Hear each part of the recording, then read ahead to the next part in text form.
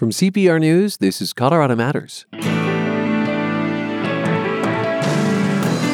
Today, former Secretaries of State Madeleine Albright and Condoleezza Rice. They both grew up in Denver, shared a mentor, and in a virtual discussion hosted by the University of Denver, they addressed threats to democracy, the effects of COVID-19 on national security, and honoring differences. I think we need to respect why people are coming from where they're coming from and make it a point to listen. And you should be open to the possibility that you might actually be wrong. Plus, their relationship running in political and diplomatic circles. Then, has the pandemic made people want to buy health insurance? This past year, many more Coloradans signed up for individual plans on the exchange. We'll ask what's behind that on this, the first day of open enrollment.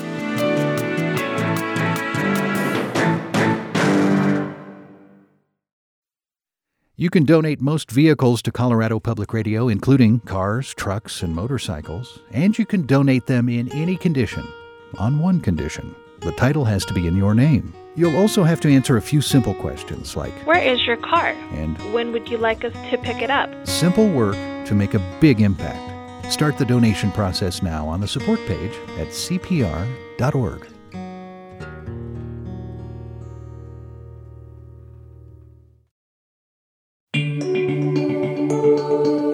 This is Colorado Matters from CPR News and KRCC. I'm Ryan Warner. Today we drop in on a conversation between two powerful trailblazers, Madeleine Albright and Condoleezza Rice. Albright became the first woman to serve as Secretary of State in 1997. A few years later, Rice became the first black woman in the role.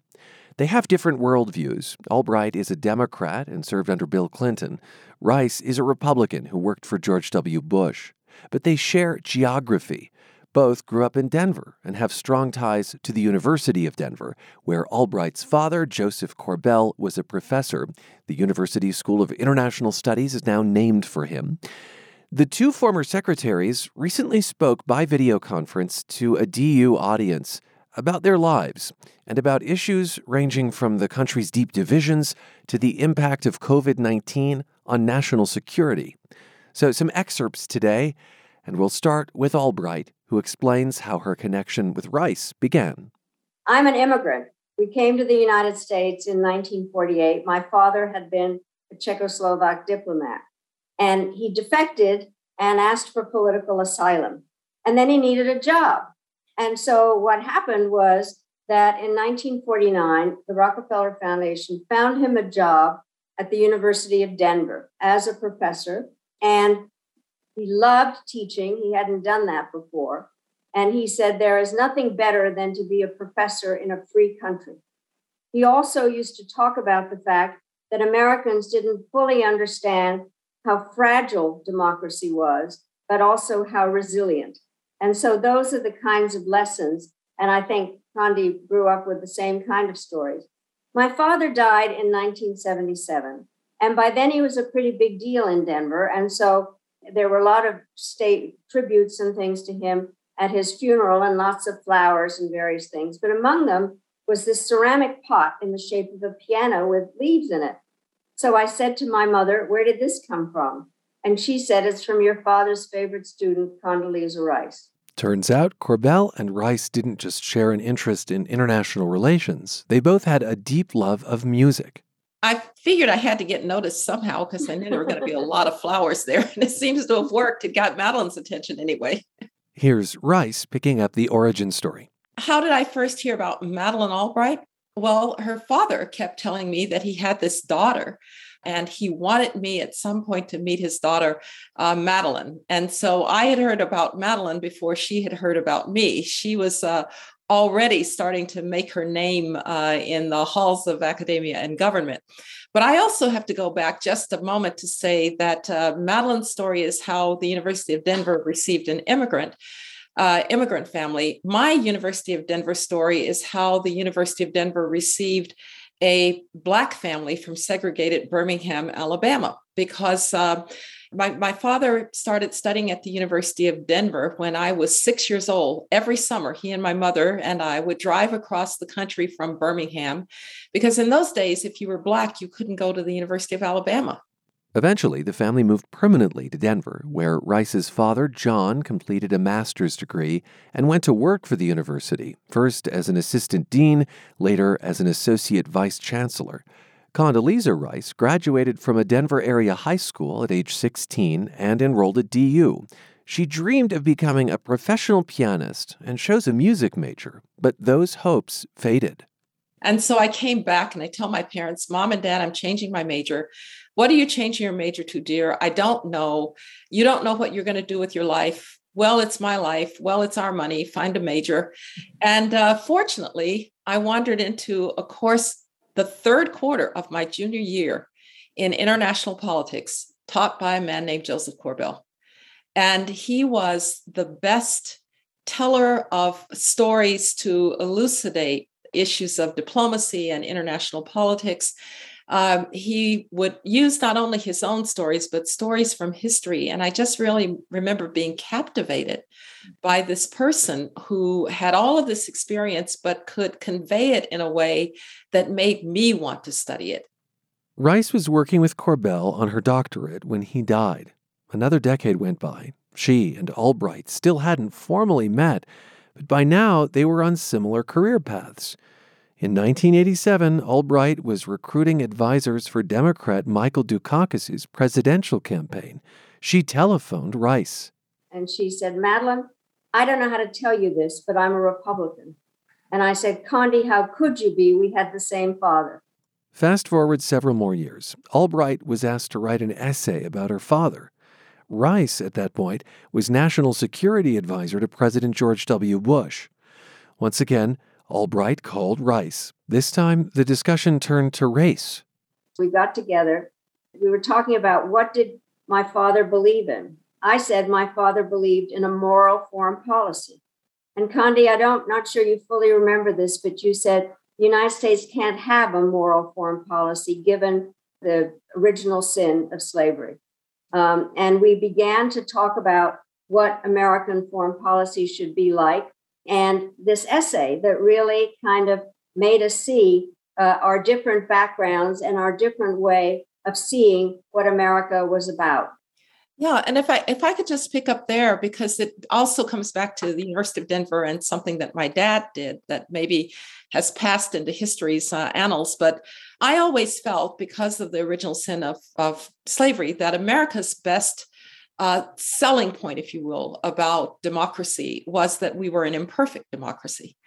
And that, in fact, democracy is something that you have to keep working at every day. And when I would go and promote the freedom agenda, I would say to people, I don't look at the United States through rose-colored glasses.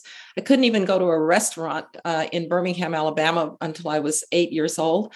But I do know that America is a place where a little girl from segregated Birmingham, Alabama became Secretary of State. And that's a pretty remarkable story about the journey.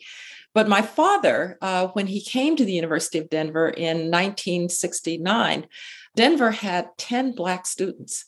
And he just found this appalling. And so he worked very hard with Chancellor Mitchell and Vice Chancellor John Blackburn. And they began to recruit students, a lot of them from the South. And my father started a program called the Black Experience in America. It was a 2-credit course on Monday nights. And he called it an attitude change class. He said, I just want to expose the students to what the Black American experience has been like. He had unbelievable speakers in this series, including some that would now turn heads. Stokely Carmichael spoke in this series. Louis Farrakhan spoke in this series. Fannie Lou Hamer spoke in this series. Dick Gregory spoke in this series. And so it was hardly, my father was a Republican, but it was hardly a kind of hit parade of conservative speakers that he brought to talk about the Black experience in America, because he felt that we were just on the cusp of having gotten through the formal part of the civil rights movement, the passage of voting rights laws and the 1964 Civil Rights Act, but we still didn't know each other very well, he felt. And I always thought that was something maybe the University of Denver didn't know that it had done. So, having shared their personal stories for that audience at DU, Rice and Albright moved on to questions The first one about challenges to democracy, now and in the future.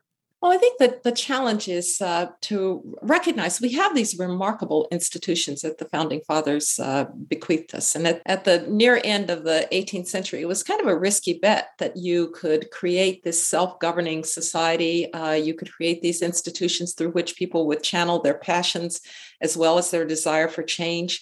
Someone said that we had a spirit of constitutionalism, and I still think to this day, Americans see the Constitution as their personal protection. I will take you to the Supreme Court if you violate my rights, the Brown versus the Board of Education. And so the institutions are really quite remarkable. And one thing that I always emphasized when I was abroad is that the best guarantee against the return of tyranny is to have strong institutions. I worry today that there is a cynicism about those institutions. There is a tendency to dismiss them. We have populists who want to go around them directly to the people. The Founding Fathers understood that you had to channel passions through institutions, and populists appeal directly to the sometimes worst instincts of people. And so I ask myself almost every day, how can we rekindle faith in those institutions, in the rightness of them, and in the fairness of them? For me, it comes down to any number of ways, but the one that I would focus on most is people have to believe that they have a chance to access the so-called American dream. But without a high-quality education, you can't do that. And so I spend a lot of my time thinking about how we get to the place that we no longer have third graders who can't read and 22-year-olds who get out of a college degree with no identifiable job skills and 40-year-olds who can't be retrained. And so I see a direct link between the fact that a lot of people feel that they can't really access what is best about America and the lack of faith in our institutions. I have been very disturbed by the kinds of things that have been going on. I think the part that has bothered me now is what is going on in terms of what do people know about what, where do facts come from, and the various issues that we're dealing with in terms of how people know what is happening. I really do think there is a question now. And a book that I wrote that is probably the most provocative is Fascism, a Warning. I really wanted to know what that was about. And I went back and I actually looked at how fascism had begun, which it did with Mussolini. There was this demagogic outsider who motivated people. The best quote in the whole book comes from Mussolini. And he said, if you pluck a chicken one feather at a time, nobody notices. And that is what I think was kind of happening in the United States. And the major thing that Mussolini did was to identify with one group at the expense of another, who then became the scapegoats, and believed that, he was above the law and that it was not important to have information. And so that is what worries me now in terms of the things that we have been, I think, in many extent, artificially divided to blame somebody else. We need to talk to each other more. I don't like the word tolerance because tolerate is just put up with. I think we need to respect why people are coming from where they're coming from and make it a point to listen. And we're not doing that enough. But the main issue now is how are we getting our information? Each talked about threats to democracy. Rice cited a lack of trust in institutions. Albright pointed to the need for respect in public discourse. Well, DU Chancellor Jeremy Haefner picked up on that theme of respect for a question about how it should apply on university campuses.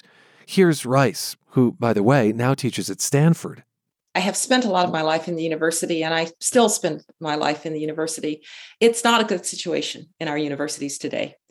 First of all, Madeline mentioned the way we get our information. That's not just a problem of the universities, but thanks now to my network, my aggregators, my websites, I can actually spend time in my echo chamber with my tribe, only hearing people who agree with me. And then when I run into somebody who thinks differently or speaks differently, I think they're either stupid or venal. And so we aren't able, I think, to talk across because we don't get our information across. We tend to get it in pretty curated ways that really kind of underscore our own belief in the greatness of our own opinions. And that's very dangerous in democracy. I tell my students all the time, if you're constantly in the company of people who say amen to everything you say, find other company, because you will never test your ideas against others. And by the way, you should be open to the possibility that you might actually be wrong, which is not so easy to convince 19-year-olds of that. But there also is a bit of a chill because we've somehow gotten ourselves into the idea in universities that we want people to be comfortable. I actually don't. I want my students to be uncomfortable. I want them to be uncomfortable with challenge, with new ideas, with things that they haven't heard, with people who are different. I tell them very often, you don't have a constitutional right not to be offended. And if actually someone offends you, why don't you, before you mobilize the university, why don't you actually turn to that person and say, that was offensive, and here's why. And maybe you can have a conversation about why that was offensive. And now you begin to know each other's world. And oh, by the way, when you commit offense, maybe somebody will then forgive you in the same way. And so everything about us now is an attempt to soften the edges of human interaction, to decomplexify history. Look, I don't see why the United States of America would have military bases named after Confederate generals. They were traitors. But I don't see why the United States of America would want to not have schools named for Abraham Lincoln or for George Washington, or to acknowledge that the United States of America was founded, at least to the West, on Indian lands in very brutal ways, but that's a part of the history that can't be somehow expunged. Madeline and I both studied communist countries. And there was always the photo that you airbrushed somebody out of it because you didn't want them in history. We're dangerously close to doing that in our own renderings of history just to make ourselves feel good and feel comfortable. And it's a huge mistake. I also think, Condi, when you were describing the kind of speakers that your father had at the university, that is really difficult to do at this point, yes. I think. I am teaching now. I'm teaching graduate students, but one is a little bit nervous in terms of afraid that you're going to use some word wrong, or that it will have implications that you were not thinking about, and trying to get them to disagree with each other. So, but I do think the universities are on very delicate ground at this time. So the other thing, because both Condi and I have not only been, but taught about decision-making. The part that is absolutely essential when you are doing national security decision-making is to have somebody, when you're in a meeting of the principals, you want somebody to disagree. I mean, you need to have alternative voices, not just a bunch of people that are yes, yes. And I always talked about those meetings as, you like to get some agreement before you present it to the president. But if you can't get some agreement, you go and argue in front of the president. And it makes you have to know what you're thinking about and to respect those that have different views. And if there isn't that alternative view in a decision-making process, you have robbed your country of good advice. And so I think there's a lot that has to be done now, but it goes back to, where does our information come from? And the truth is, we don't all know. That is the part that is difficult in terms of the magic of technology and the downside of it. Finally, as they neared the end of their conversation, Secretaries Albright and Rice addressed a question about the effects of COVID-19 on national security. I was actually National Security Advisor when SARS hit in 2001, 2002. And we talked at that point and talked throughout about better preparation. And I think the answer to the question, how much will this affect us in the future, is really how can we get better prepared? I think it's partly an intelligence function, if you will, earlier warning. I think the business community actually knew what was going on in this pandemic before the government did, because they had these global operations and they were seeing what was happening in the spread. I think we now do know how to mobilize the scientific community, and that's something that we should continue to work on. But I have to say that I think my biggest disappointment is that the international community has been really pretty much sidelined. It's been the revenge of the sovereign state, my PPE, my citizens, my travel restrictions.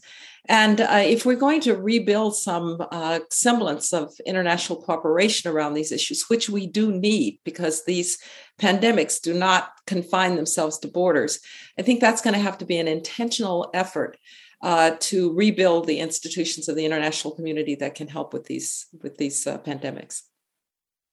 I think, though, it is also a good learning experience in terms of understanding that our security and our health does depend on what happens in other countries. And one of the things that I keep pushing and have in various segments of my life is the relationship between domestic and foreign policy, and understanding our responsibility, the interdependence that is out there as the kind of real symbolism of what is happening in the 21st century. Makes it very different in so many ways and very evident. And I must say, the kinds of things that the Bush administration did in terms of health and PEPFAR and different things, Condi, that you guys worked on, I think was very much a sign of understanding that interrelationship. Yes, yes. You heard Albright there refer to PEPFAR. That's a global AIDS relief program that began under George W. Bush. Excerpts of former Secretaries of State Madeleine Albright and Condoleezza Rice from a conversation sponsored by the University of Denver. Our thanks to DU for the audio. That conversation was recorded before the death of General Colin Powell. He served as Secretary of State between Albright and Rice. Here's Albright speaking with NPR the day after Powell died. He was truly an incomparable man in every way, and incredibly smart, dedicated to this country, and turned out we got to be very, very good friends. And he was somebody that understood what our country needed and had served it with great honor. And here's Rice on ABC's The View. Colin will be remembered for his integrity. He will be remembered for his dignity, and he'll be remembered by me as just a really, really great friend.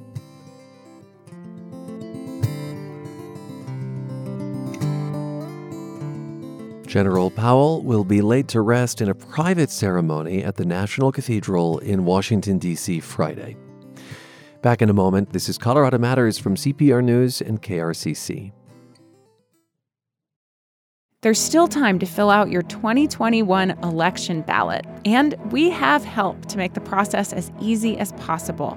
I'm Rachel Estabrook, CPR News Director. The free voter's guide from CPR News and Denverite is online now. You'll learn about the statewide initiatives on this year's ballot, plus other useful information like how to register to vote, all of it in plain language. Come to CPR.org now for the 2021 voter's guide. You're back with Colorado Matters from CPR News and KRCC. I'm Ryan Mourner. If you buy your own health insurance, as hundreds of thousands of Coloradans do, it's go time. Open enrollment on the state's exchange begins today, and we're curious what signups look like in a pandemic when healthcare is top of mind. The CEO of Connect for Health Colorado, that's the exchange, is on the line. Kevin Patterson. Kevin, welcome back to the program. Great to be here. Thanks for having me. Nationally, open enrollment runs through January 15th, but Colorado is one of a select number of states to announce permanent extended open enrollment. Who doesn't like more time to shop? What exactly does that mean for people looking for healthcare plans?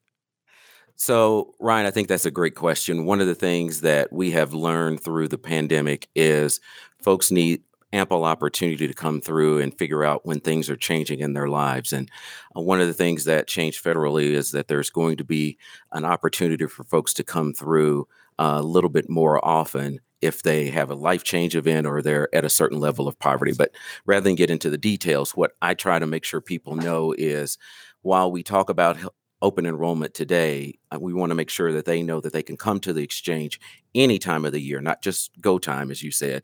But we have a number of different options that we can help them figure out what's going on in their lives. If they have a job change, a baby, change in their marital status, there's a number of ways that we can provide assistance to Coloradans for a number of different reasons. That's right. If you have a life event, some big change in your life, there's a kind of year-round open enrollment. But this particular open enrollment is for folks who may not have those watershed moments. We were indeed curious about signups. So in 2021, Connect for Health saw about 36,000 new enrollments, meaning there are more than 215,000 Coloradans on the exchange.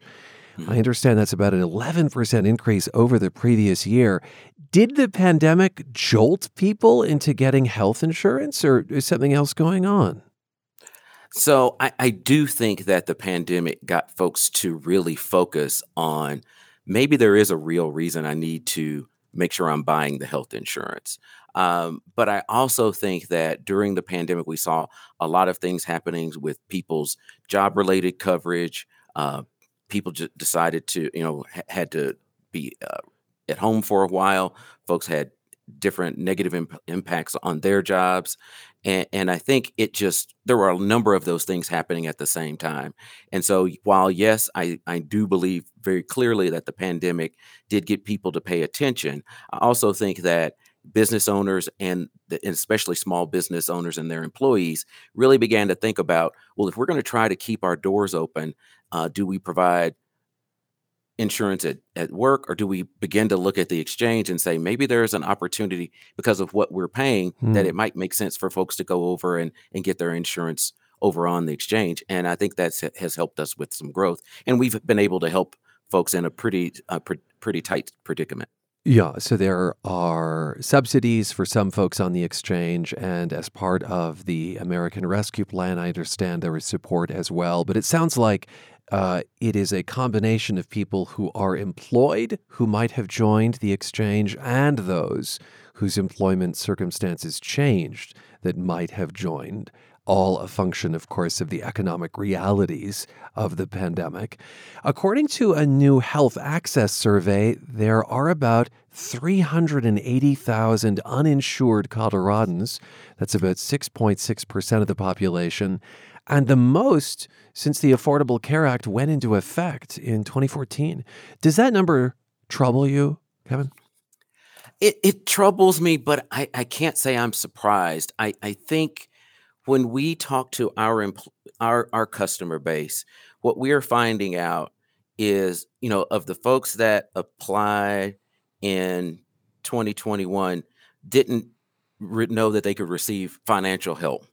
So 2 out of those 3 folks, don't understand that they could actually get financial results, or they think, well, I make too much. And I try to remember to tell people it's private insurance for folks that are working, that are making more than you would qualify for Medicaid. So it is for folks that are out there going to work every day, and maybe just because they are at a very small business, they don't have either any health insurance coverage there, or they may not have a great health insurance option there. So they have to work with their employer to figure that out. But if their employer doesn't offer anything, we're a really good option for folks. And especially with the American Rescue Plan, folks are seeing pretty screaming deals. Well, this is important to note. So there are many Coloradans, you say, who would qualify for help buying private health insurance, who don't know that, assume that they can't afford it, and are therefore uninsured, something no doubt you'd like to see change. Do you see racial or other disparities when you look at who's uninsured right now? The thing that we can't verify as closely is, we can't require people to identify by racial ethnicity, any of those things.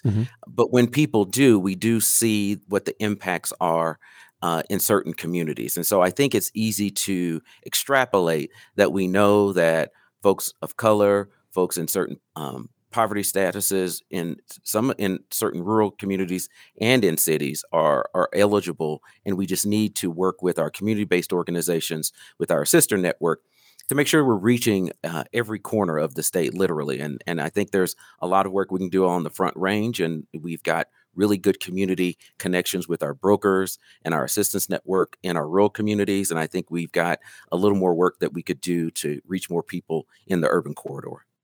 In all but one county, Coloradans will have several plans to choose from during open enrollment. The exception is Jackson County near the Wyoming border, home to Walden, Colorado.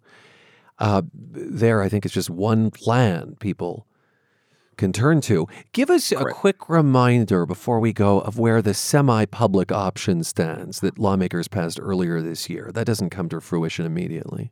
No, what I think folks need to understand is the conversation the state is having really is around standard plans. And the great thing about standard plans, it will allow folks to understand how to compare plans. You know, one of the great things about Colorado is that we have a great deal of competition. We have 8 carriers and we've added 98 different plans on the exchange.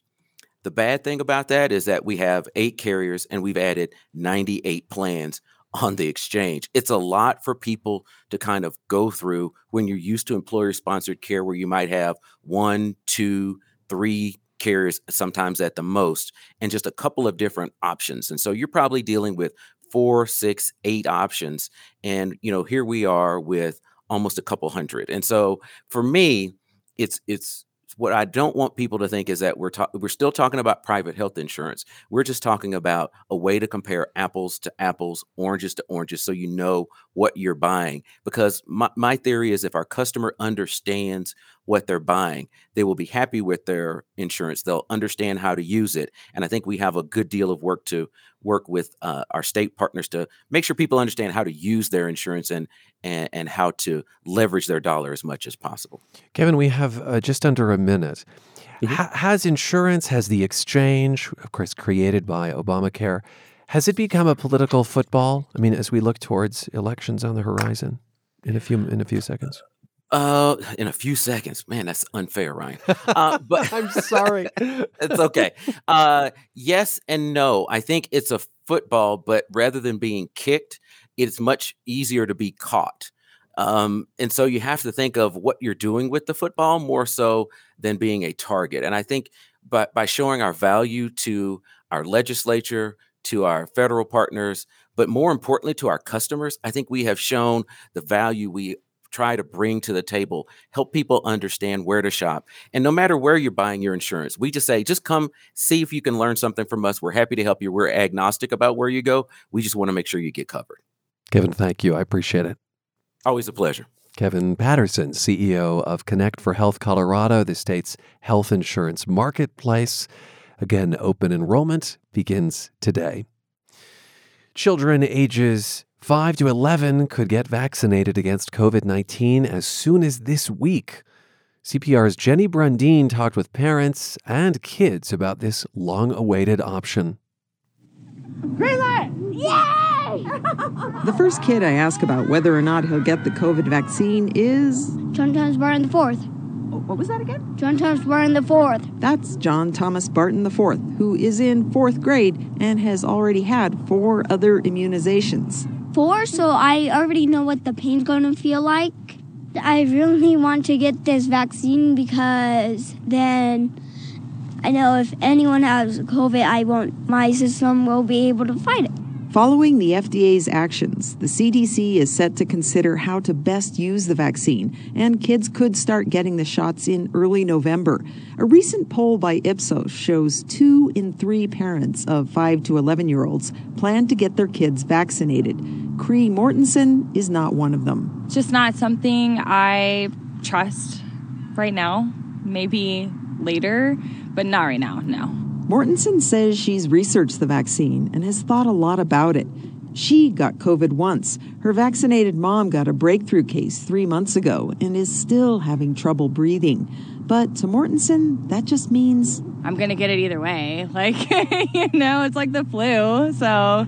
But she says she won't stop her son, who's in 2nd grade, if he wants the vaccine. I head to another park. Cerulean, Jaquil, come here real quick, baby. Javier Toussaint is vaccinated. He has 5 children. He's frustrated that some people won't listen to the experts, the scientists and doctors. He says he'd never argue with his mechanic. If I take my car in there and he's like, look, transmission is shot and I don't even know how you made it here, I'm not going to sit there and be like, it's my pistons. And so I'm not with people doing that to doctors. Doctors have helped out his 11-year-old who has the sickle cell trait. She's healthy but has had her spleen taken out, which is part of the immune system. As soon as they make it available for somebody in her spectrum, immediately. The Ipsos poll shows Black parents are significantly more concerned about their kids getting COVID than whites. Toussaint says he wishes more people understood that some things we do are for the community, just like this playground. Parents like Katie Evans agree. She says children aren't politicizing this. Adults are, by insisting, either I'm right or else. And that's not how a community works together. To protect our kids, we're putting our egos in front of our children's futures, and I don't think that's right. For her, vaccines will keep children learning inside schools and will lessen teachers' anxiety. Not having to go home with this anxiety every single day about which kid brought COVID to school today. Chevelle is her 9-year-old daughter. I'm not a big fan of needles, but I do want to be more safe, so I don't really know what to say. Like maybe half and half. But she says she knows it will keep her safe. She'll eventually get it. Probably not right away. But a bit down the road. Her mom agrees. They'll wait a bit to see how the rollout goes. Other parents seem overwhelmed by the avalanche of opinions swirling around. So much so, they've just withdrawn. We don't really think about the COVID, because I think it sucks you in. Like it makes you nervous. It makes you scared if you watch the news.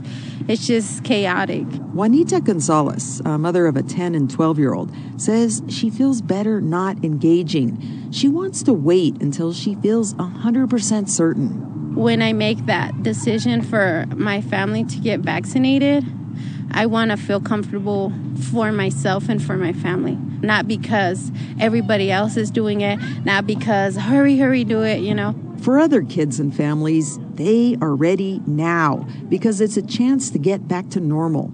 For the past year and a half, some families have done everything except school outside. No movies, no restaurants, no indoor play dates. Here's 10-year-old Vivian Jones quizzing her friend Esther Colburn, also 10. What do you think you're going to do after you get both vaccines? Have a sleepover, paint my nails, and get my ears pierced. Do you think you're going to go to friends' houses after you get the vaccine? Are you asking this because you want a sleepover? Whether it's about the sleepovers or to keep rising numbers of kids out of the hospital, if the vaccine is approved, 28 million children will be waiting for their parents or guardians to decide. And that is CPR's Jenny Brundin. Children's Hospital Colorado is planning vaccine clinics for kids ages 5 and older as soon as this Friday, pending the CDC's final recommendation.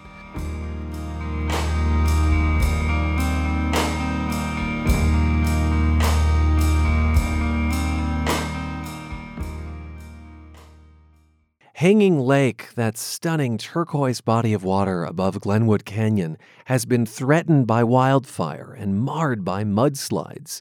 Now, scientists are searching for the source of the springs that feed the iconic lake so they can save it. Hydrologist Tom Ailey leads that effort and spoke with my colleague Andrea Dukakis.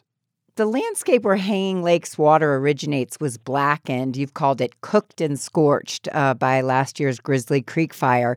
Hanging Lake's many fans were relieved when the fire stopped short of the lake itself. But you say that relief may have been a bit premature. Why is that? The lake is fed by springs. The springs get their water from areas that were burned.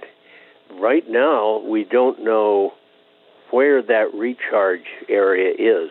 And the recharge area for a spring is the land area that contributes water to that spring. So the primary thing we are working on right now is delineating the recharge area for the spring flow that feeds Hanging Lake. Why is it so important to figure out the source of the water that feeds Hanging Lake rather than just taking a look at the water in the lake? The importance of determining the recharge area is if you don't know where it is, you really cannot assess the impacts it has had. And so what you do, you inject colored dyes into Hanging Lake's possible water sources. There's some of the same very sensitive dyes used in medical imaging tests. For example, they're used to track the movement of blood through arteries. How does this work in the wilds of a mountaintop? Do you pour a color into a spring and then watch for it to come out in the lake? No, it's not quite that simple. You will never see the color because we are doing traces where the dye concentrations are in the parts per billion and often parts per trillion. Detecting them, we have samplers in place that accumulate the tracer dyes.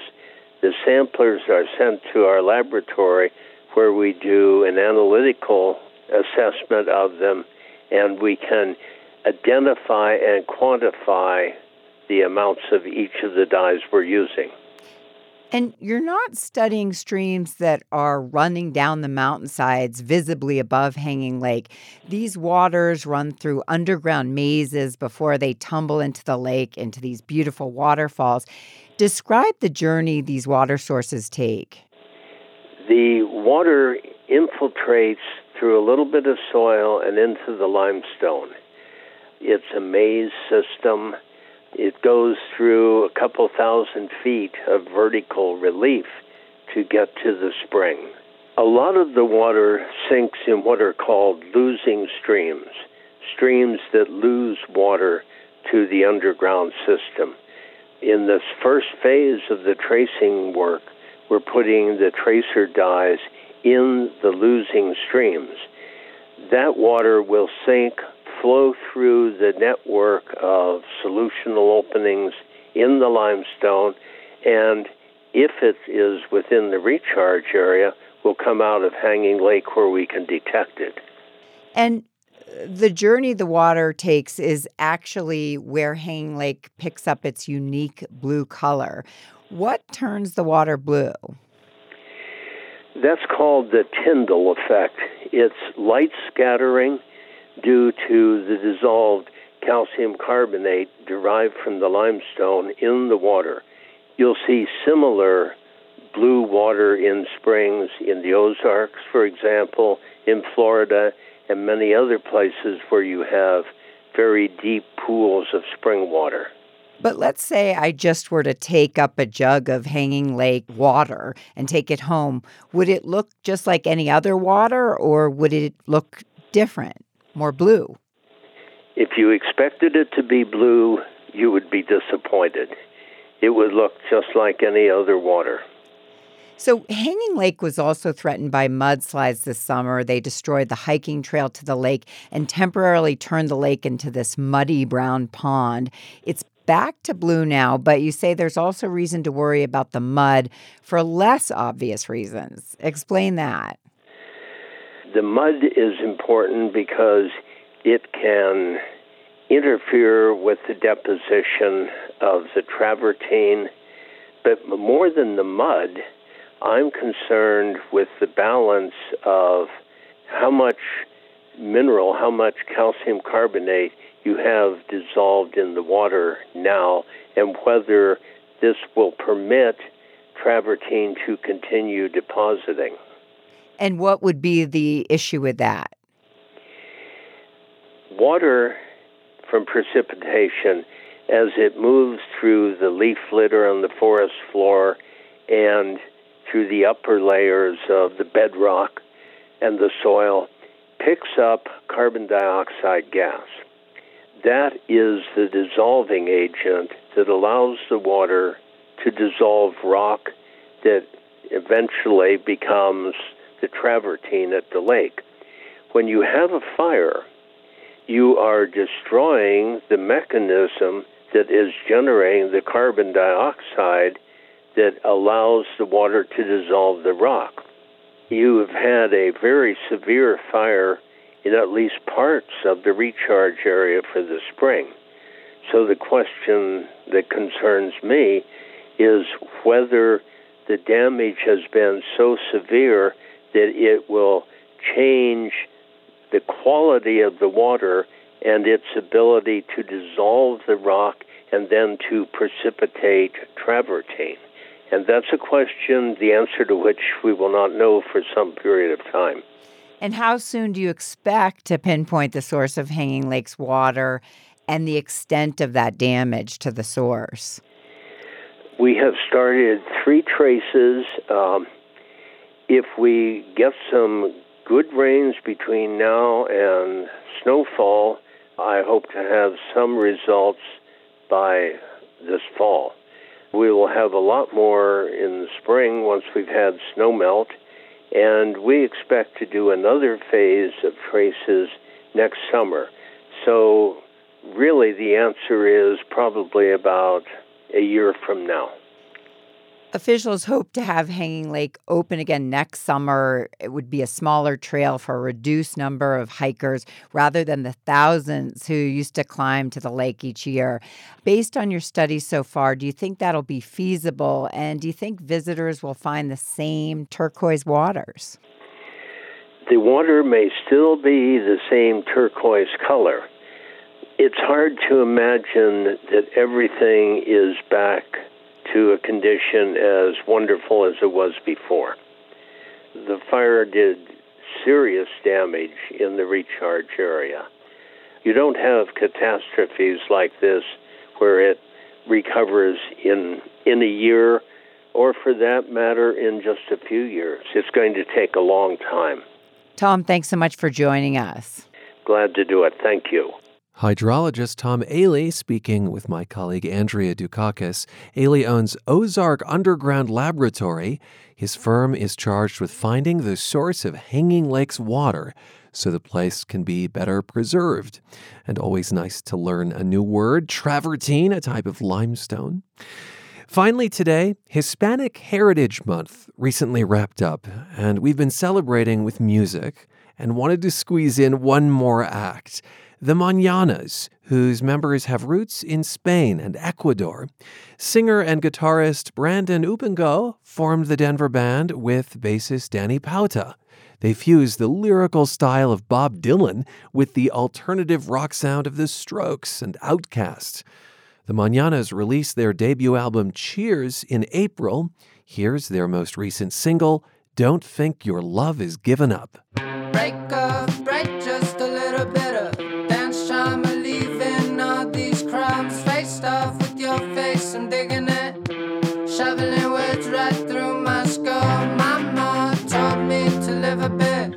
Don't think your love has given up. Rolling rusty bones through my ligaments.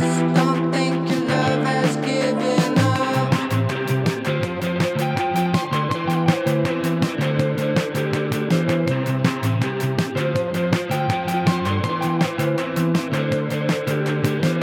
Waste all the plastic, the metal is outdated, but so all those drums. Talk you love it, it's riddling. 5 seconds turned into a month. Mama told me to live a bit.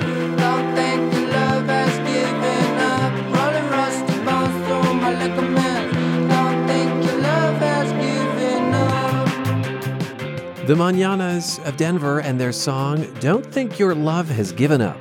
For more Latin music exploration, our colleagues at Indie 1023 have curated a list of local talent.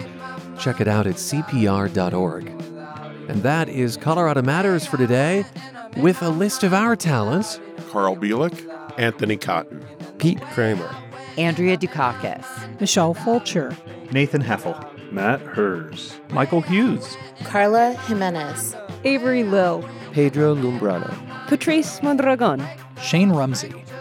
And I'm Ryan Warner. We'll be with you mañana. This is Colorado Matters from CPR News and KRCC. Right through my skull.